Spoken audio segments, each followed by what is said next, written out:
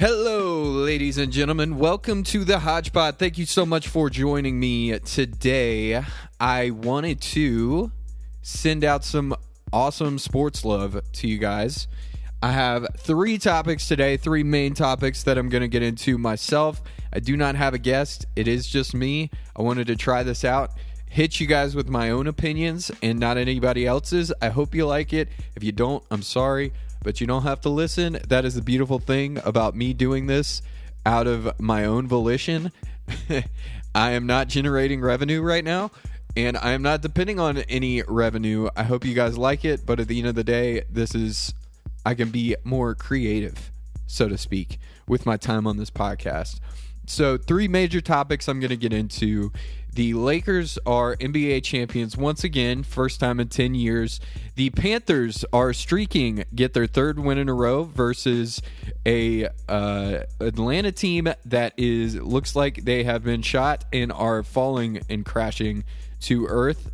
And also wanted to get into the NLCS and the ALCS in baseball. Hope you guys are tuning in. It's kind of a crazy time in sports because there are literally so many things going on that it's hard to focus in on one thing. I mean, last night I'm sitting there on the couch trying to watch ALCS Game 1 of the Rays and Astros, the Lakers Miami Heat Finals Game 6, and the Seahawks and Vikings game on Sunday Night Football. Now, part of this is going to be removed from the equation now since the Lakers are NBA champions, so there is no more NBA for a while. The bubble is done, which I would love to get into next.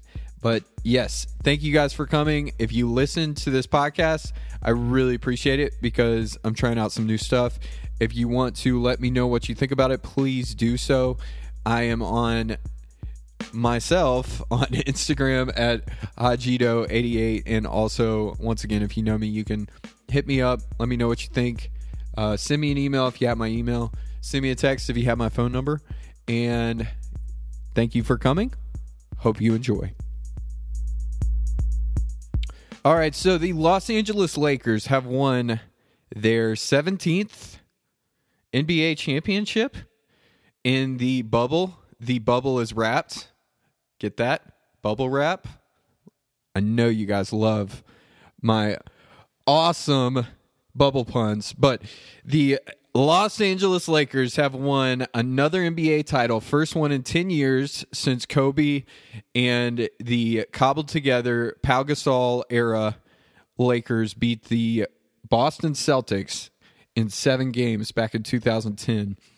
So LeBron James and Anthony Davis, with their dominance and brilliant defensive play from their role players, rode their team to a very convincing NBA title. And guys, in my opinion, I think the best team won. They looked like the best team, especially since the NBA restarted. They looked awesome. Their defense was amazing, and their star power between LeBron and AD were, two truly great players playing together at an all-time rate. So they really asserted their dominance here in these playoffs, and they just looked like the best team, guys. I mean, it's hard to look at anybody else who played in the bubble as being like a worthy champion other than them. The Clippers looked like the most talented team. They looked like they had the most guys, but at the end of the day, they did not mesh. They did not play good defense, and mentally they faltered down the stretch against the Nuggets, who I think the Nuggets are going to be the team that years from now, possibly, if I'm putting money on a team years from now being the best of all these teams, it's probably going to be the Nuggets because they're up and coming. Their stars are not aging, kind of like the Lakers are. They have a great young core with guys who are coming up, like Michael Porter Jr., and guys who are already established, like Jamal Murray and Jokic. So I think they're actually going to be the team that you look back on this year and be like, oh, yeah, that was when they first started to get good. I don't know if they're going to win a championship, but I think you're going to see them in some conference finals in the West for sure for years to come, especially if they can build off of their young core. Now, who knows in the NBA nowadays? I'm sure that everybody back in 2012 thought the Oklahoma City Thunder were going to go on to win 3 titles with their young core, which was truly a great young core, but they didn't end up doing anything with it, and they moved on. So we'll see how that goes. But the biggest topic I want to get into today in this, because I know we can break down the numbers of this title. Honestly, I don't think the Heat were as good as the Lakers. I don't know if you listened to my last show where I said Lakers in 6. That is what happened. I am Nostradamus, right? With my picks. I didn't think the Heat were as good as the Los Angeles Lakers when fully healthy, but being decimated by injuries, for them to get it to 6 games, I thought was a win in and of itself. And if you're a Miami fan, you just have to be proud of your team because they showed fight, they showed grit and determination. And people are going to remember Jimmy Butler's performance in this finals for a long time, hopefully, because I think he deserves it. But LeBron James, 4th finals MVP for his 3rd different team, right? Everybody, when LeBron wins a title, there's always the debate nowadays. Is LeBron close to MJ? The LeBron haters and MJ stans would say, no way. The Kobe fans would say, Kobe's better than LeBron anyways, which, rest in peace, Kobe. But I never quite thought that. I was never on that train, even though Kobe had his own greatness. And yeah, so I have some thoughts, some opinions about the LeBron James MJ debate. And overall, I'm going to characterize this way, right? If LeBron does somehow overtake Jordan in his career, he's going to have to win probably at least 3 more championships. Being that he's 36 years old at this point, that in and of itself it seems like is going to be a feat to accomplish. I don't know if he can, but he has not slowed down yet. So I'm not going to say that he can't, but I am not going to sit here and predict that the man is going to win 7 titles leading into his late 30s, possibly early 40s. I am not going to sit here and predict that, but I think that is what he's going to have to do in order to convince the greater public that he is the best player in NBA history. And a lot of people don't want to hear it, right? They're not going to hear the debate. They're never going to sit there and even get a bit credence because of their loyalties to MJ, their fandom, everything like that. I am going to sit here and I think it's a conversation. I think MJ is still the greatest, and I don't think you can take that away from MJ yet, but I think that LeBron is creeping. I think LeBron is getting closer than anybody's ever got. And I think it's overall because LeBron has done things that MJ never did.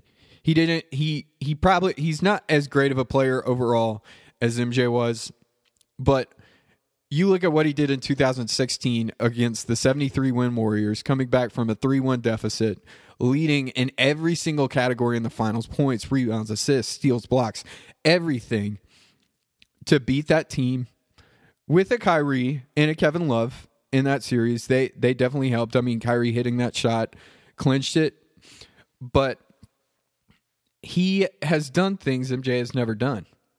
He has now won 4 finals MVPs for 3 different teams. MJ never did that. He has a great second banana, if you want to call him that. I think here in the next year or two, AD will kind of take over the reins as the best player on the Lakers. But for now, his guy, his running mate that he's going with is probably the best player that he's ever played with in Anthony Davis. And what he did this year, he averaged in the finals the most in points, rebounds, and assists. I think he deserved the finals MVP. I did think going into the finals, though, that if they tried to give that finals MVP to anybody else, unless they were averaging 40, 20, and 10, it was going to be really difficult to do. Now, to LeBron's credit, he showed up and he earned it. So I'm not going to sit here and act like he didn't earn it. The man earned it. And he has proven year in and year out that he is, I think, over the long haul, one of the best all-around, if not the best all-around players in basketball history. The way that he shows up every single year and dominates on offense in all facets of the game, mentally, getting all the assist numbers that he does, his passing skills are through the roof. He has gotten better and better and better at shooting year in and year out. And it's really a feat, I think, if you look.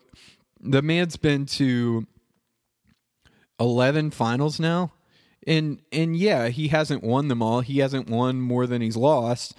And he was 1-3 with the Cavs, 2-2 with the Heat, 0-1, or I guess it was 1-4 overall with the Cavs. I was thinking the second stint. So 1-4 with the Cavs, 2-2 with the Heat, and now 1-0 with the Lakers.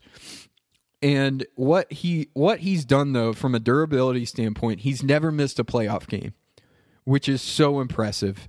And he has played in the quote unquote load management era, right? I mean, you saw Pop do it a lot with the Spurs back in the mid 2010s, where he was the first guy where he had these older superstars, Tim Duncan, Tony Parker, and Monty Ginobili, and he knew if he got them minutes in the regular season, minutes off, he could have more run from them in the playoffs, which ended up getting them a ring. And he came up in that era. He played in that era. You had then the Kawhi load management Raptors, and the things that he has done in that era, I think shows his all-time. He's just one of the most durable athletes in the history of professional sports, period. I mean, he's going to go up there with Brett Favre and Cal Ripken as those guys who year in, year out show up and they just don't get hurt. He doesn't. If he gets hurt, it's like a knock. It's like a ding. He will come back, within a few weeks. And the one point that I want to get to is if the Lakers had this team last year, what would they have been able to do in the playoffs last year? But for the debate, I think when you're talking about the MJ versus LeBron debate, you have some very real dynamics that are in play, and it's what makes this more of a conversation. If LeBron James was kind of like how Kobe was this spitting image, all-time great scoring and defensive shooting guard like MJ was, where he could score from mid-range, he could get incredibly hot from three, elusive going through the lane, could jump, could lock down on perimeter defense, just like MJ did. He was like a spitting image of MJ, right? LeBron is a completely different player where he's also more, he's almost more comparable to a Scottie Pippen in a way that he is this point forward who can pass, who can run, who can play amazing defense at times, and he has developed the perimeter shooting to his game, which is crazy. I mean, the dude shot 41% from three in these finals, shot 60% overall in the finals. I think that's extremely impressive for him. And so he's a completely different style of player. It's almost like if you were to combine a perimeter shooter with Magic Johnson, with Karl Malone almost, and put them together in one player. It's like we've never seen a player like LeBron before, right? And that's why I think Kobe gets overlooked in these discussions so much, is because Kobe was MJ, but just not quite to the level of MJ. He was as close as you could get to MJ without being MJ, right? And I think that is a dynamic of the discussion that makes it really hard, because when you're talking about the two, what makes LeBron so great and puts him on this level that I don't think really anybody's ever been on as this kind of Oscar Robertson, Scottie Pippen type point forward, is his assist numbers with his scoring numbers. And MJ had the thing that MJ did, and that people still revere him for, is he was almost like a legend in real time playing the game, right? Ever since he scored 63 in the playoffs against the Celtics, the 86 Celtics, which a lot of people thought were one of the greatest teams of all time, he was kind of put on that legendary status, and he only kept increasing his legendary status from there, right? The dude did the greatest things in the greatest moments. He was extremely durable, right?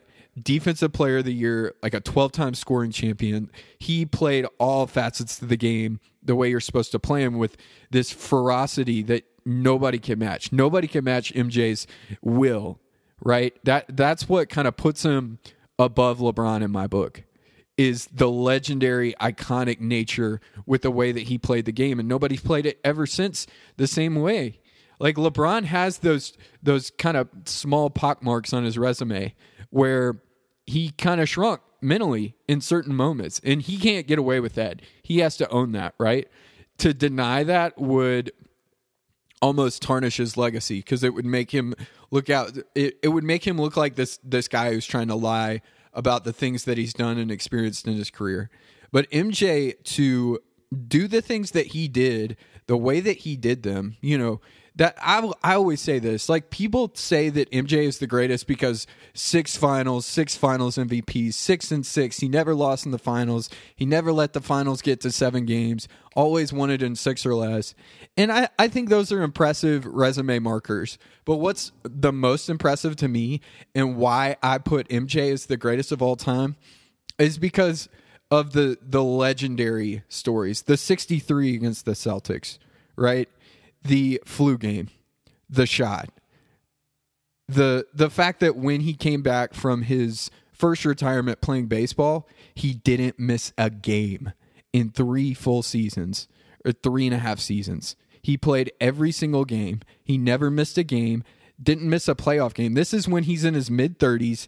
He leaves the game for a season and a half, comes back, and he is the best player in the sport, on top of the fact that he is the most durable player in the sport, and wins another 3 championships against what would be looked at as an all-time great team in the Utah Jazz at the time, if he hadn't have been there to win those titles. So, look, MJ to me is the greatest because of the legendary stuff, because of the iconic nature of the way he played the sport. LeBron is like this unstoppable force in his own way, where he doesn't have the will that MJ had. He doesn't have the iconic moments that MJ had. He has his own iconic moments, but not at the way that define the entire sport and the entire history of the sport like MJ did.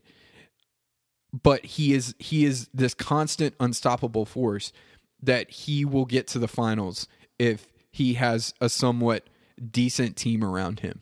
He will get to where he should get to no matter what. He is like, you can hang your hat on LeBron being a walking triple-double in the playoffs. He has not missed a playoff game. He has his own, he is starting to build his own legacy of durability, right? He is starting to build his own legend status of how year after year, no matter who's around him, if he gets defensive play and consistent shooting out of the team that is around him, he is able to not even drag this team. I don't think that's the difference with this Lakers team and some of those Cavs teams, is he didn't drag this team to the finals, right?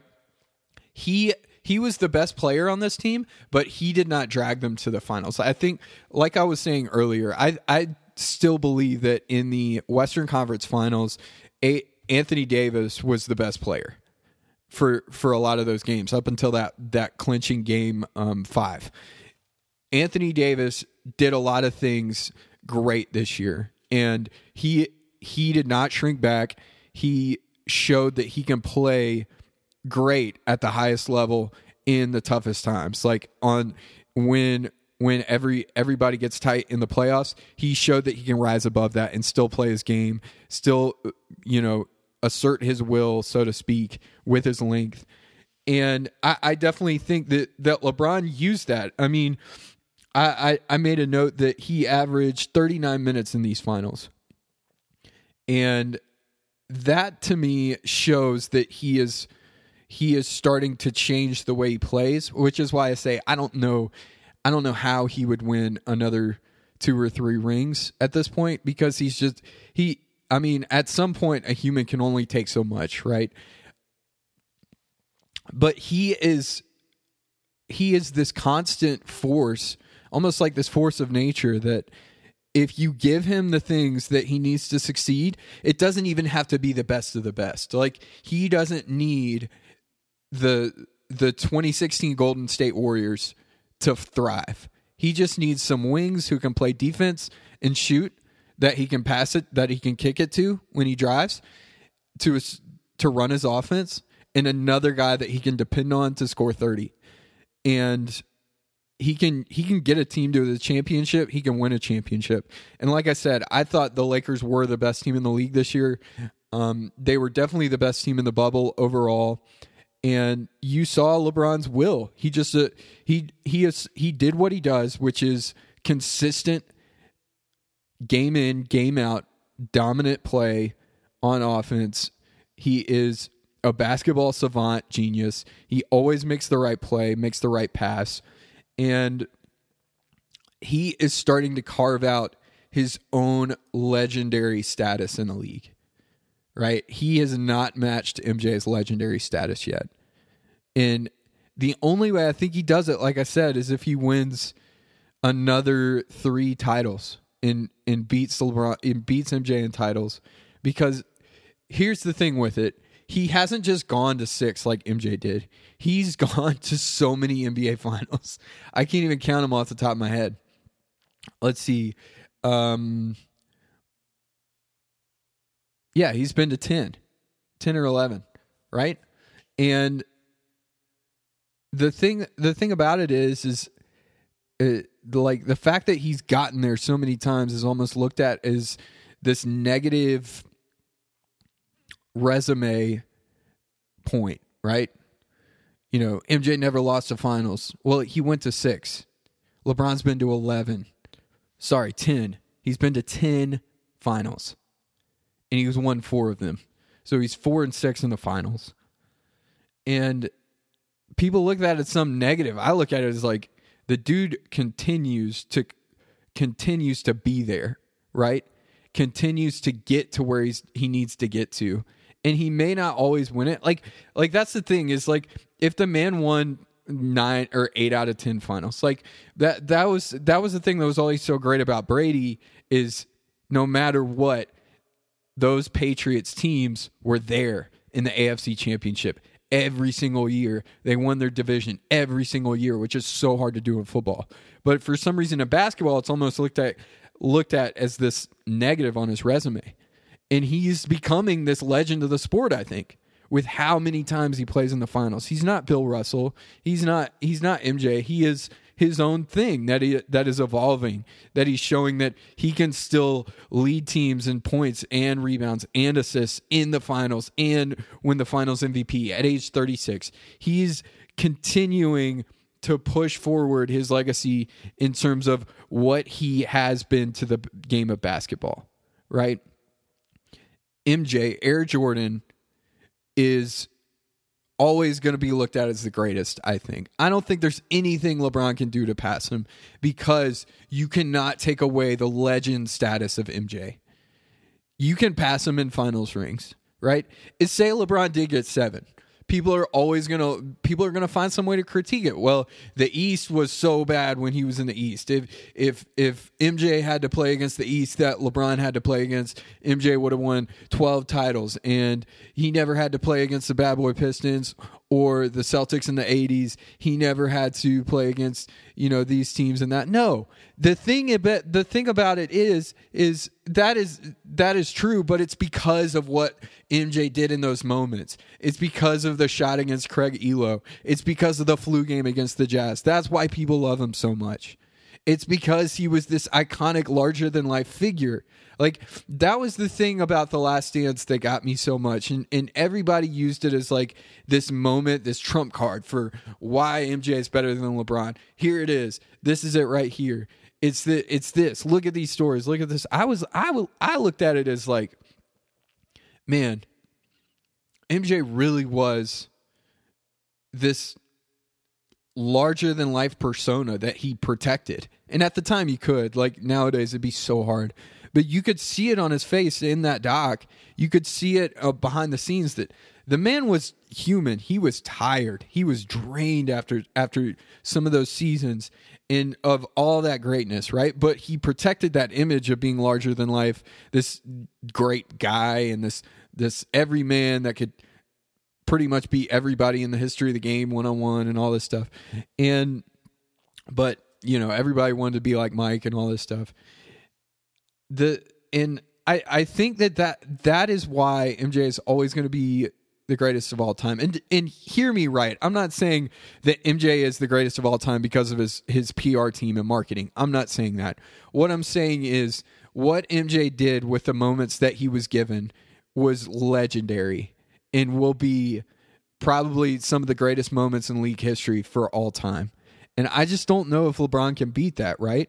Like, what was the moment when LeBron won his first finals against the Thunder? Nobody really, I mean, can you think of a one moment that really shines in that year? Like, you can't. It was kind of like this thing that LeBron had arrived, that Heat team was dominant. The Thunder weren't quite there yet, and they used their experience and their dominance to overpower the youth of the Oklahoma City Thunder at the time, right?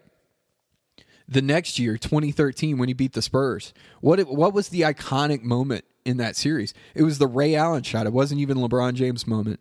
And you could make an argument that when LeBron hit that mid-range J in Game 7, the game after that, which actually won him the championship, that was his own kind of iconic moment. I get that. That was a compelling finals. I love that finals.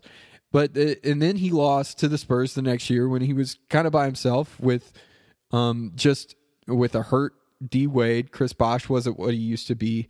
And then I think the most iconic moment of his career is the 2016 finals. He led in every statistical category. He was great throughout that finals, and he had that block that sealed the championship in Game 7, which he should not have won. Like, they should not have won that finals. And everybody who it kind of makes me mad because everybody says that Draymond Green getting suspended is why they won. And all the people who say that, I think it's wrong. I think it's BS because they could have won in Game 5. They could have won in Game 7 when they did have a healthy Draymond Green. And you're telling me that team with Steph Curry, Klay Thompson, Andre Iguodala, Sean Livingston, like this all-time great bench, Harrison Barnes, that was like still prime Andrew Bogut on that team, couldn't have won Game 6? No, they definitely could have won. If Draymond Green is the only reason that they lost that series, like, that's BS. That Warriors team was better. They were just drained from winning 73 games. It took a lot out of them, more than they admitted at the time. And they made some careless mistakes down the stretch in those games, right? And LeBron capitalized, and he asserted his will and his greatness, and he got that third title. And I think that's the most iconic moment of of LeBron's career. I don't think he's really ever going to top it. And I honestly, like, I think they'll win one more title. This Lakers team, if they can kind of tweak it, they get Avery Bradley back and do some more things. Maybe make a trade or two with Kuzma or somebody and bring in somebody that can contribute more than he did or something like that. I think they can win one more title. And I think that'll be his career. Like, he will probably win 5 rings. If this is my opinion. Like I said, if he goes on and wins 6 or 7, then it becomes a lot more of a conversation with him and Jordan. But the main crux of this conversation, the main crux of what I'm saying is that LeBron has like one iconic moment in finals history. And MJ has like how many? 6, like 5'4"? I'm not sure. MJ is a legend that nobody can top. And maybe one day that somebody will. Maybe Luka Doncic is that guy. He is starting his career the way that you want to see an all-time great legend start it, but he still has to get there. You can't put that on him yet. LeBron is like I said, he is a constant force in the league nowadays, where year in, year out, you are going to get, as long as he is healthy, which he has proven that he is this Iron Man that never gets hurt really. As long as he is healthy, he is going to be in the mix. And if he has one other guy with him, he's going to be able to get there. And he's going to compete in those championships. So I think LeBron's story is not finished.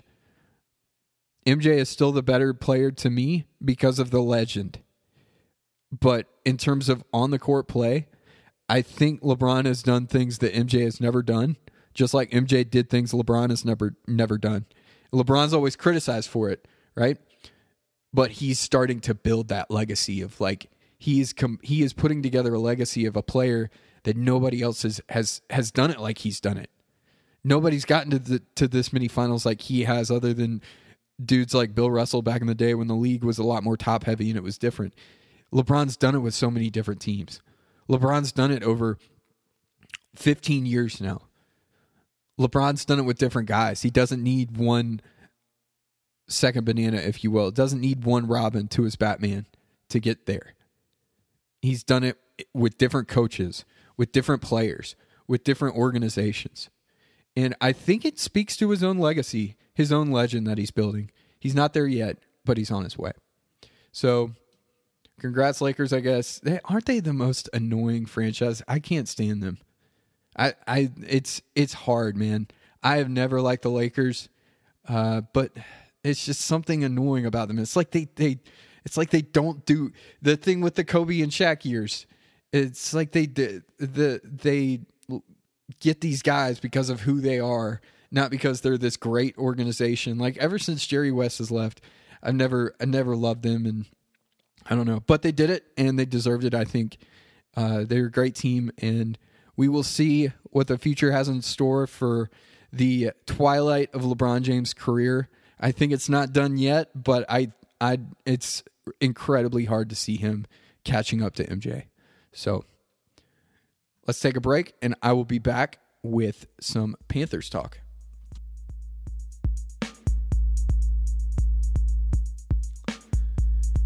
All right, so the Carolina Panthers yesterday beat the Atlanta Falcons in Atlanta for the first time in 5 seasons. First time since 2014.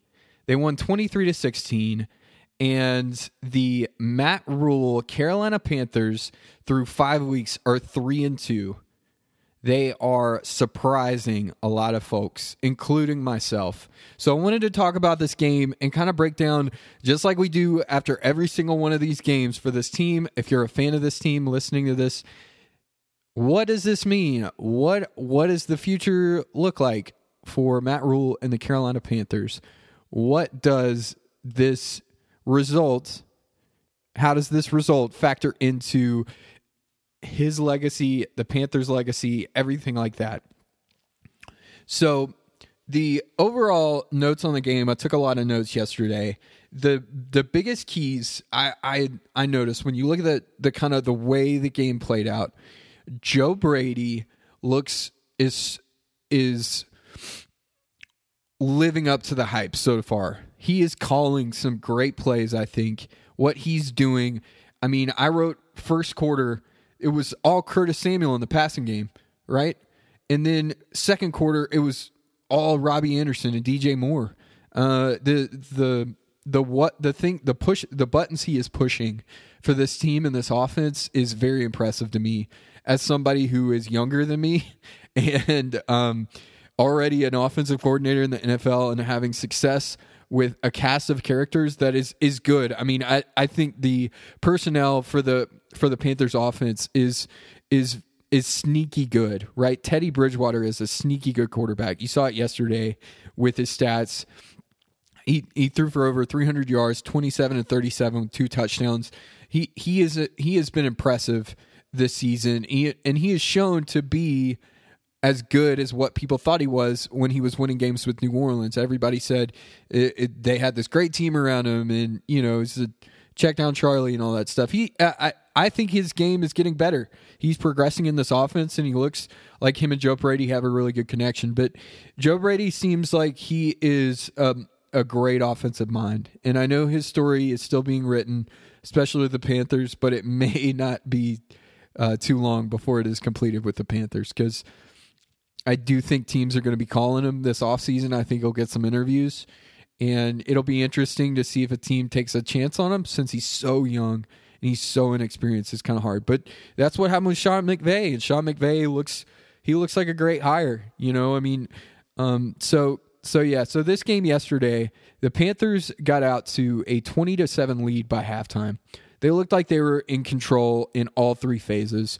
Mike Davis was like he had such a great game yesterday. That dude is a really tough runner. He's hard to tackle. He's great at catching the ball out of the backfield. And honestly, like on a lot of passing plays, he looks great at pass protection. Like he looks like a great all-around running back. He may not be as dynamic as some of these top-tier, high-paid Christian McCaffrey, Ezekiel Elliott, Saquon Barkley type guys. Like, he's not going to do some of the stuff that they do on the football field that just leaves your mouth open, but he is a 3-tool running back where he can run, he can catch, he can run in space, he can run through people, and he can block people in the passing game. He has been impressive to watch.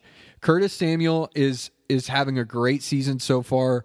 He made some really tough catches in traffic yesterday, which is the one thing that I feel like we hadn't seen Curtis Samuel do in the past, is making tough catches. And the way they're using him has basically their second running back right now is also extremely impressive. Not surprising, because that's what he did in college at Ohio State, was he was like a running back receiver hybrid.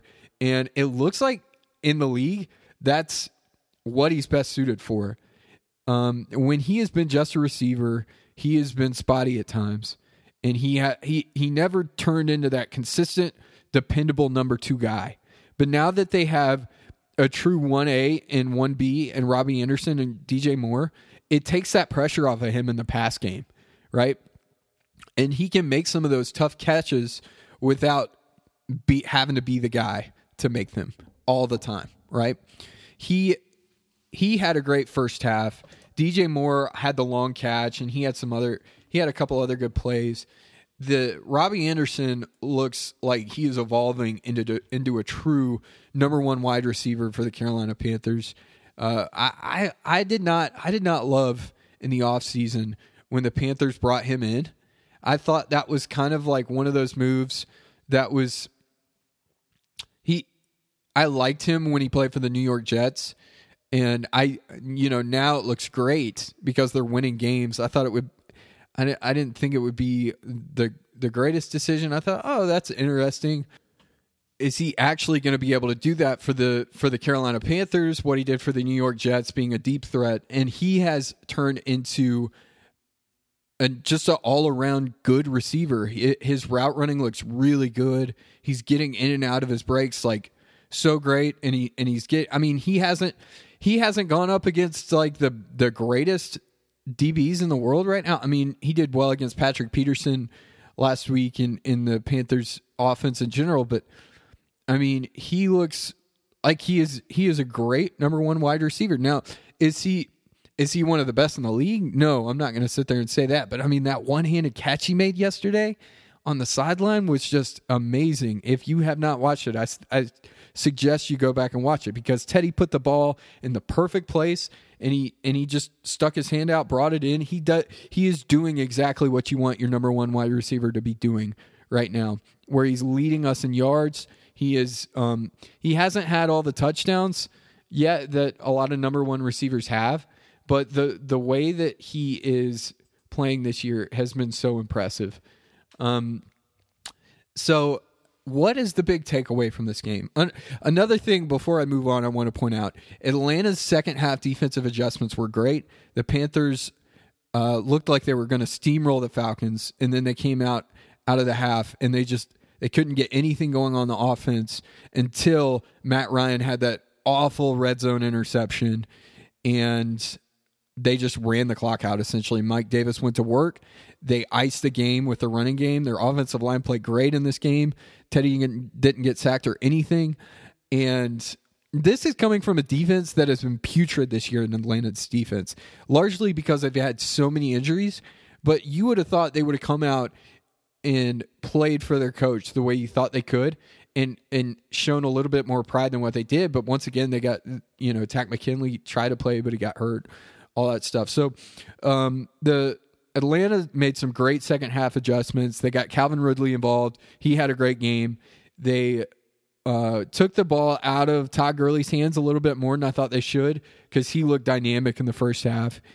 And their defense did some of the right things against the Panthers in that second half, where the Panthers had one first down at one point. Like they didn't do anything in the third quarter.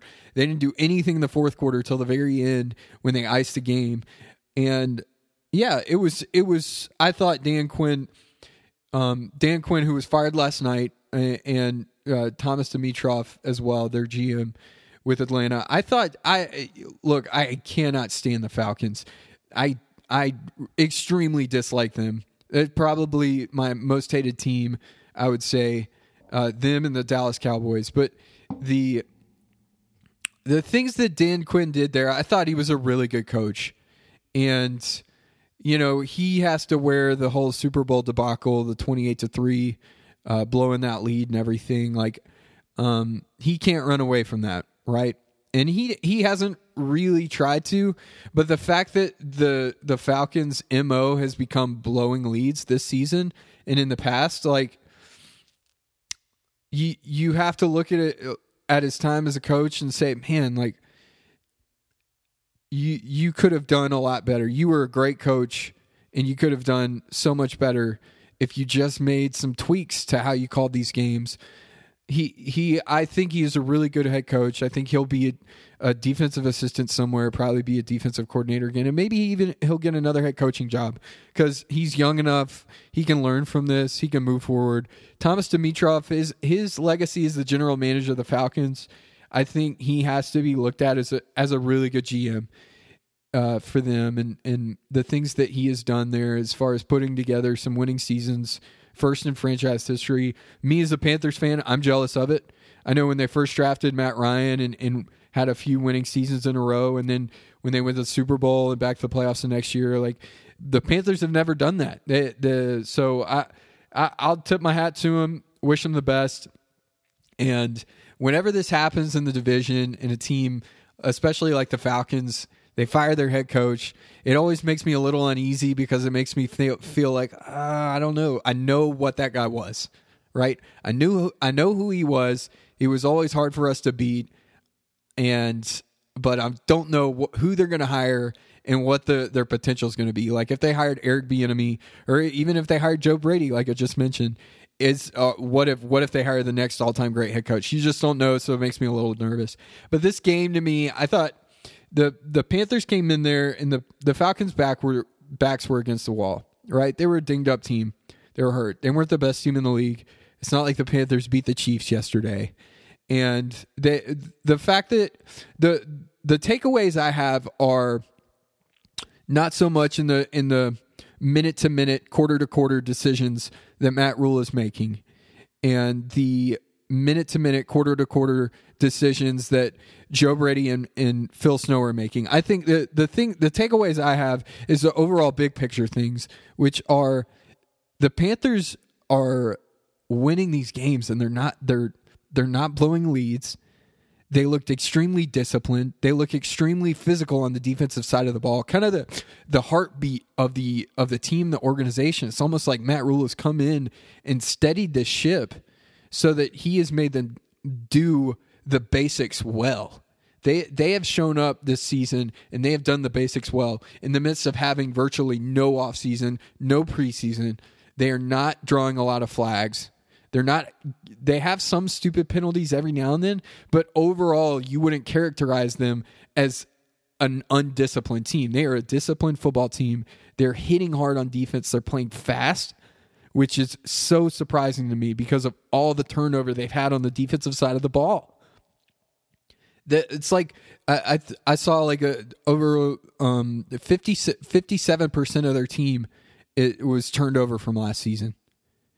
And the things that they're doing are impressive to me because they look like a veteran team. They look like they are not letting themselves beat themselves. And they are going out and winning these ball games because they're solid on offense and stingy on defense. They're not this all-time great lockdown defense that just makes these, that just doesn't let teams get first downs. Like they will let these teams drive on them sometimes. And when they do, you kind of get worried. You're like, oh, what's going to happen? And then there will be a red zone interception like there was yesterday or last week when they were, the 2 weeks before that where they were in the quarterback's face the entire game. Their pass rush came on. That's what's impressed me about Phil Snow is he has made adjustments in the season, right? He has changed up some of the schematic things they do on defense where they're getting more pressure on opposing quarterbacks. Now, the hard part from this past game was Brian Burns getting a concussion, Yetur Gross-Matos getting hurt. Those dudes were playing really well, and I think a big reason why their defense was having so much success is because they were getting good rush from their edge. So this game shows me that this Matt Rhule's first season is better than we could have expected. He is winning games that were like we went into last week. That I think that was the biggest thing about for me. Like when they beat San Diego, it was kind of a surprise. Like I said on this podcast, they kind of more so just didn't lose that game rather than they didn't go out and win it. They just didn't lose it. The game last week against Arizona was so surprising because they didn't just beat the Cardinals. They beat them bad. Like they never let them up from the mat from the first quarter. They won that game. They went out and bludgeoned them in a lot of ways. An Arizona team that a lot of people thought could go to the playoffs this year, especially with their division being kind of shaken up the way that the 49ers have taken a step back. So that was more surprising. This was the first game of the year that they went into where you're thinking they should win this game. They should be the team that wins. They look better right now. They are the better football team. They're healthier. They look like a more disciplined team. They should be the team that wins. And they did it. And that to me is what was different about this Falcons game. It's not so much the way they won. It's not so much how they played, all this stuff. It's more so the fact that in an overall sense, they didn't let the moment get too big for them where they were actually favored, right? They haven't started reading their press clippings yet. Like they still looked hungry. They still looked feisty. They still looked on defense like they were hitting people hard. Like they weren't going to get out physical in that game. And it's impressive to me. That was my biggest criticism from the Ron Rivera era was it always seemed like whenever they were expected to win, in the biggest moments, it was like they kind of rolled over. But if they weren't expected to win, that's when they played the hardest, is when they were picked against, when the media or Vegas or whoever doubted them. It's almost like they were kind of front runners in certain ways. And it always frustrated me, right? Like I remember in 2013 when the Panthers had that kind of great run in the middle of the season where they won it's 10 games in a row or something crazy. And in the locker room after one of those big wins, I think when they beat San Francisco that year, and San Francisco was great. That was when it was the San Francisco team with Jim Harbaugh, and they had just played in the Super Bowl. the season before, they had just beat San Francisco, and Ron Rivera's message to the team was like, now we're relevant. You guys are relevant now. And it always kind of rubbed me the wrong way. I was like, what does that matter? Like, relevance doesn't matter in the middle of a regular season if you don't do anything with it in the postseason, right? So this was one of those moments where, okay, you're 2-2, you're playing a division rival who's got their backs up against the wall. They're trying to fight for their head coach's job. They're decimated with injuries. You should win this game. And they did. They went out and won this game. And whatever relevance comes from that, I hope they don't really care, because it's not really going to matter in the long run, right? Like, I don't know how long Teddy Bridgewater is going to be the starting quarterback for the Panthers. So far, he looks great. I've been super impressed with him. He seems like he gets better every week, along with Joe Brady. And he seems like a great leader. Like, he is becoming more and more the leader of this team, especially with Christian McCaffrey hurt. That's another dynamic we need to get into is Christian McCaffrey. What is that going to change when he comes back? But Teddy Bridgewater, to me, looks like a starting quarterback. Like, he almost looks like a franchise type guy. If he can keep this up and do it for a whole year, you're like, dang, like, the Panthers might have gotten a steal. Like, would you, that's the hard thing, is like, okay, he's through 5 games. He's thrown for 1,460 yards. His quarterback rating is pretty good. And you're like, would you rather have this or an unknown guy in the draft? I mean, they're probably going to draft a quarterback eventually, right? So I'm not saying they won't, but is this one of those Sean Payton, Drew Brees type situations where the head coach didn't draft this guy, but he picked him in free agency, and that's who he wants as his guy? Teddy Bridgewater is still young. He still has time to develop. He never got time. He never got a chance to develop as a full-time starter between getting hurt in Minnesota and being the backup in New Orleans, right? You know, everybody talks about all the adversity he's had to fight through, and now he's gotten into a situation where he's the guy, and he's making the most out of it. And he's winning these games because he's efficient, he's playing smart, and he's doing things. One thing I love, he's getting the ball out quickly, he's helping his offensive line, and he is throwing the ball downfield better than what people thought he was going to be able to do. Like, he's not just throwing it short. He's making some great plays in the passing game that are because of him. He missed a couple yesterday. I mean, the big third down play where he just kind of threw it short to Robbie Anderson, if he would have turned left and saw DJ Moore was wide open and probably would have scored if he would have thrown it to him. So, you know, there is room for improvement. Like, this win does not mean the Panthers have arrived. And that's not what I'm saying.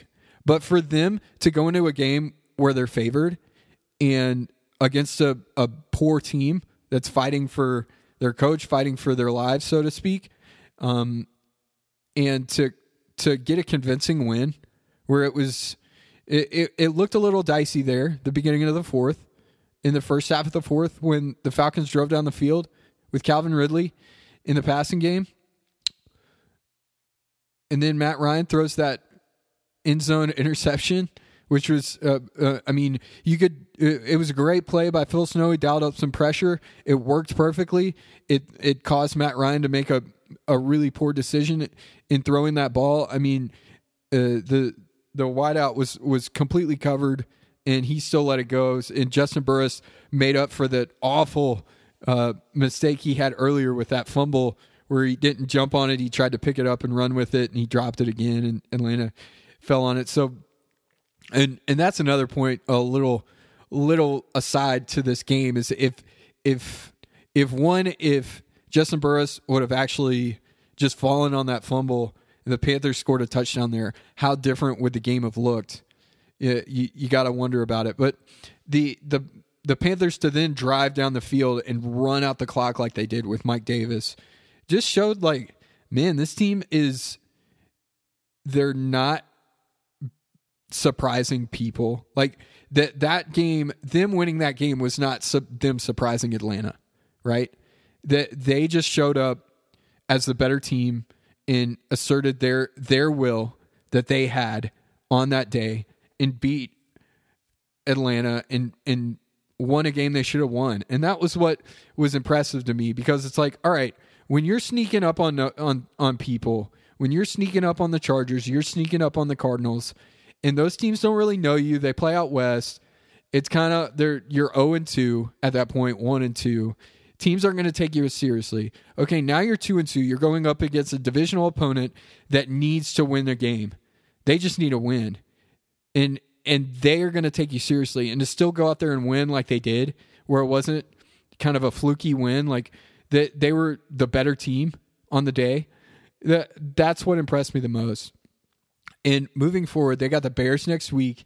And then they got the Bears at home, and then the Saints on the road, the Falcons at home, and then the Chiefs on the road. So this 4-game stretch is going to be pretty interesting, because I'll break it down to the next 2 games. They have a Bears team at home that's 4-1. That's not a convincing 4-1. They look a little shaky. They did not. That Thursday night game against the Bucs was real weird, right? I mean, you had the Tom Brady blunder at the end, where you didn't know what down it was, and the Bears just kind of hold on to win that game. They have a great defense, and Nick Foles seems like he is very, very stereotypical Nick Foles, a backup quarterback starting for a team that doesn't have a starting caliber quarterback. And so this Bears game will be interesting. I definitely think it's one of those games. The Panthers, last I saw, they're like a 2.5-point favorite at home, which, everybody, if the Vegas gives the home team 3 points every time. So it's really it's kind of a pick'em game. And if they were at a neutral site field, they would be like a 0.5-point underdog against this Bears team, probably because their defense has been so good. So it'll be interesting to see what Joe Brady does against this Bears defense. And it'll be interesting to see if they can get their edge rushers back healthy, what this Panthers defense can do. And if they can't if Brian Burns and Gross Matos sit out this week, it's going to stink, because I think it's going to be really hard for this defense to hold up in pass protection, even against Nick Foles, if they can't rush. And their secondary has been better than what I thought it would be this year. So it's not a foregone conclusion. I'm not saying that Nick Foles is going to light him up for 30 points, but if they can't get a rush, it's possible. I mean, it is possible. So it'll be an interesting game between 2 winning teams that the Panthers and the Bears I look at in the same way, where they're 2 teams with winning records that have question marks, right? Like, nobody's going to look at the Kansas City Chiefs, these other teams like that with winning records that have shown to be in the playoffs before, the Baltimore Ravens, right? Nobody's going to look at those teams with question marks, right? But the Panthers and these Bears are unproven right now. They have winning records, but it's kind of the way they're doing it is different. I mean, people don't know Matt Rhule yet, so it's hard to know what he's going to do in more pressure situations, in more high-intensity games. People know Matt Nagy and the Bears, but this is the first time they've been without Trubisky. They've, kind of come back in some of these games and won them. So they are 2 teams with question marks, so to speak. So it will be interesting to see how they play against each other next Sunday. And then they got the Saints on the road. And the Saints this year are a real interesting team. They've been a playoff staple the past few years. But this year they don't look as good. Drew Brees doesn't look as good. Their defense looks gettable. So yeah, I could see being 5-2 after the next 2 weeks. And if they are, I don't really know if you can look at the Panthers much differently, because both of those games are winnable. Then you got the Falcons. Then they play at Kansas City. This can be really hard. I don't think they'll win that game, but I could see them going into that game if 6-2, and it being a big time matchup. So we'll see what happens. I'm not ready to say Matt Rhule is this all-time great Hall of Fame coach yet, but he has started things in the way that you want to see him start. And hopefully he can keep it up. All right, let's take a break, and then I'll hit you up with some playoff baseball talk before we get out of here. Okay, so I wanted to get into some playoff baseball a little bit. We have the ALCS and NLCS going on right now. The ALCS had their first game last night. The Rays beat the Astros 2-1, and the Dodgers and Braves played tonight for game 1 of the NLCS. The ALCS game 2 is today at 4 o'clock, I think. Today is Monday, by the way, October 12th.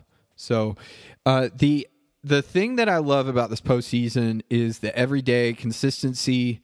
It's kind of like with the COVID precautions. They have to, each team, they have to do their pre-quarantine thing where they test and make sure nobody has COVID, bubble up, and then they just play all these games back to back to back. So typically there would be a day off or travel day after 2 games and all that stuff. So the fact they're playing all these games in one stadium, it kind of hurts the higher seeded teams, which is, I don't know if it's a big reason why the Astros have been able to get all the way to the ALCS, overcoming the Twins and the A's in the first couple of rounds.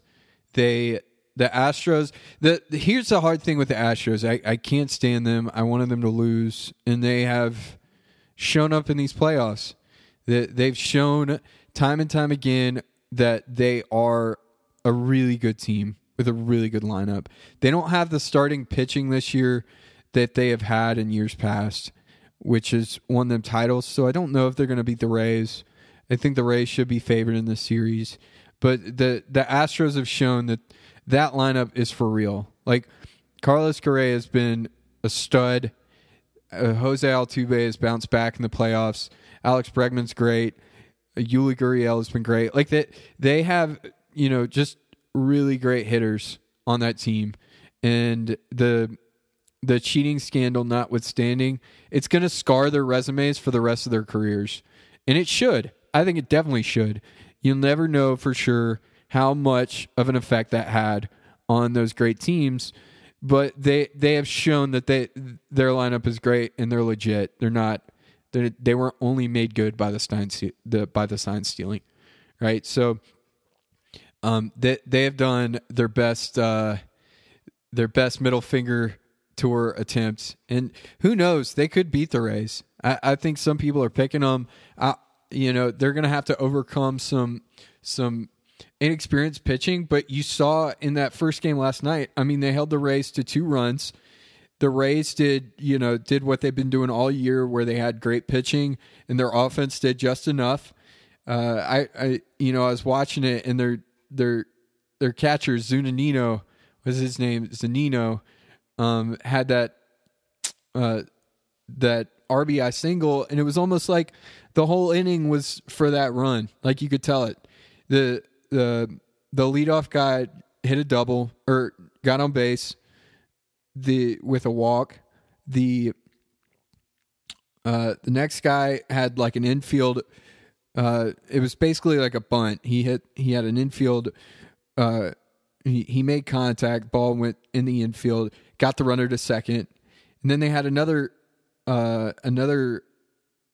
out that got the runner to third, and then the catcher came up and just puts the ball in shallow left field, and it's a run. And that was the difference in the game. It was almost like they just kind of cobbled together that run, and they had the home run earlier in the game by Arizuno, I'm sorry guys, my pronouncing with these players is rough. But the overall point is the Rays look like they are doing what they do so far. And if they continue to do what they are great at doing, it is probably going to result in them winning the pennant and getting to the World Series again. And I think it'd be a cool moment for them. The question that I wrote down was, who's more annoying, the Astros or Rays being in the World Series? The Rays are kind of looked at as this plucky upstart. They're like the perpetual underdog. They're cheap. that nobody really goes to their games. They tarp off seats at their stadium. The team, for gosh sakes, is before COVID agreed to play half their games in Montreal, half their home games in Montreal, by the way, which is that is drastic for a Tampa Bay market that boasts the Bucks and the Stanley Cup winning Lightning right now. And you would think that they would have more involvement in that squad. But for them to consistently year after year be good, like they have been, playing Moneyball, so to speak, and being able to put together these teams that may not make it to the postseason, but they're competitive year in and year out, culminating in a team like this year's, which with a shortened season, it's kind of hard. You're going to the playoffs, you don't know how good each team is. I think that's what you're seeing with the Astros, where in a 162-game season, they probably would have been like an 80-win team, 90-win team maybe at the most, and they would have gotten in the postseason. They look like a really capable team, a lot more than their record would tell you of being 29-31, like having a losing record getting to the playoffs, but because of the expanded postseason field, it gives them that opportunity to show who they truly are. So here's my opinion. Stylistically, the Astros are funner to watch. Like, if you don't know anything about the cheating and the scandal behind the team and you're just watching baseball, you're going to want to see the Astros. They have that lineup that can hit. They have some some young upstart pitchers coming out of their pens, throwing hard. Like, they are a fun team to watch. The Rays, they have great pitching and put together good at bats, and they do just enough to win ball games. The Astros are the funner team to watch, but if you're rooting for the ethical choice, my worst nightmare. Like, personally, I like the Los Angeles Dodgers. They're my favorite baseball team. But even if the Dodgers got beat in the last round by the Padres, and even if they weren't in it anymore, like, the last thing I would want is for the Astros to get another World Series ring and validate that they are the great team that we thought they were before the cheating allegations. Because it's almost like it's like they get away with it, right? And it's extremely frustrating to think about that scenario playing out. So I hope the Rays win, to be honest. But I could see the Astros winning in 6 games. So that'll be an interesting matchup. Blake Snell pitched okay. He got through 5 turbulent innings. So it'll be interesting to see what Glasnow and Morton do against this Astros lineup. And for the NLCS, starts tonight with the Dodgers and Braves, the 2 best offensive teams in baseball. And I was actually reading, it's kind of like it's very rare that the first and second best hitting teams in the entire league play each other in the playoffs. It doesn't happen as much as you think it would. And the Dodgers are the odds-on favorites right now. You could make a case that they should be with the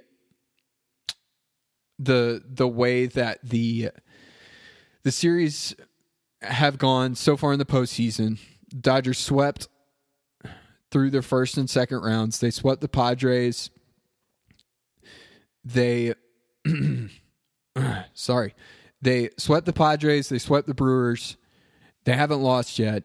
Cody Bellinger has had great playoffs so far. He's hitting way better than he did in the regular season this year. He looked awful this year. So for him to kind of bounce back so far, you want to see him do it in the championship series. The difficult thing is it's not a layup, right?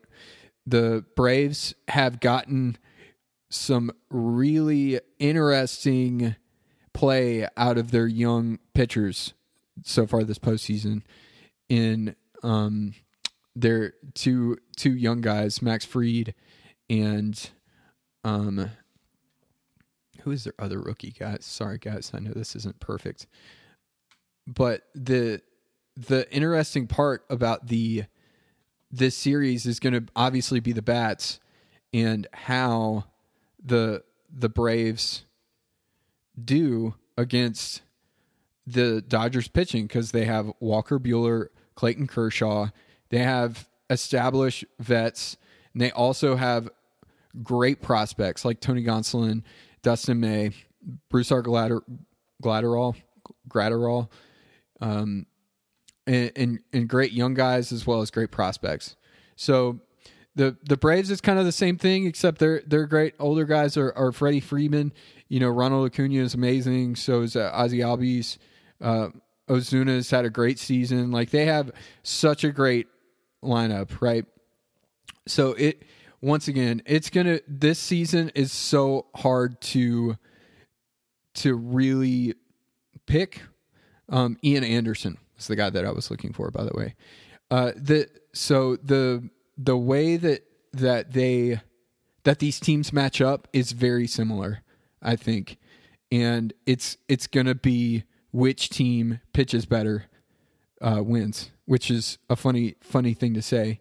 It's like, which team hits better wins. No, but whichever pitchers perform out of the bullpen the best, because they both kind of have some bullpen questions. Atlanta has more established roles right now, with the Dodgers having a giant question mark in Kenley Jansen. So the interesting part will be to see how the Dodgers cobble together those late innings.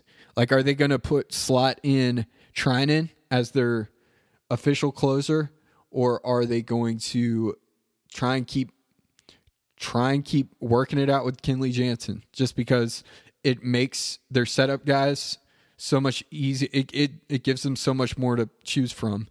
But when you have to use one of those guys as a closer, it really limits their roster and their bullpen, I think. So it'll be interesting. I will say, in the past few seasons, the team with the question mark for their bullpen, it seems like is the team that wins the World Series. I mean, you saw it with the Astros in 2017. The Nationals last year had a lot of question marks with their bullpen, but they ended up working it out, and their best relievers gave them a lot of great innings last year. So the Dodgers and the Braves should be a great series to go along with this really weird ALCS. So my picks are Dodgers in 6, Rays in 6. No, I'm going to say Rays in 7, because I think the Astros have more for them. So yeah, hope you guys enjoyed the podcast today. Also one shout out, Dak Prescott. I know you don't listen to this, but dude, thoughts and prayers, man. Rough after the year that you've had to see you deal with that kind of an injury. So I'm sure you're going to come back and play great and get paid, dude. Hope you guys have a great day. Hope you enjoyed this episode. And yeah, thank you to everybody involved in this episode, which is me, and everybody out there. Stay safe. Hope you guys enjoy the rest of this sports equinox, all of the sports at one time. And yeah, thanks for listening. Have a great day.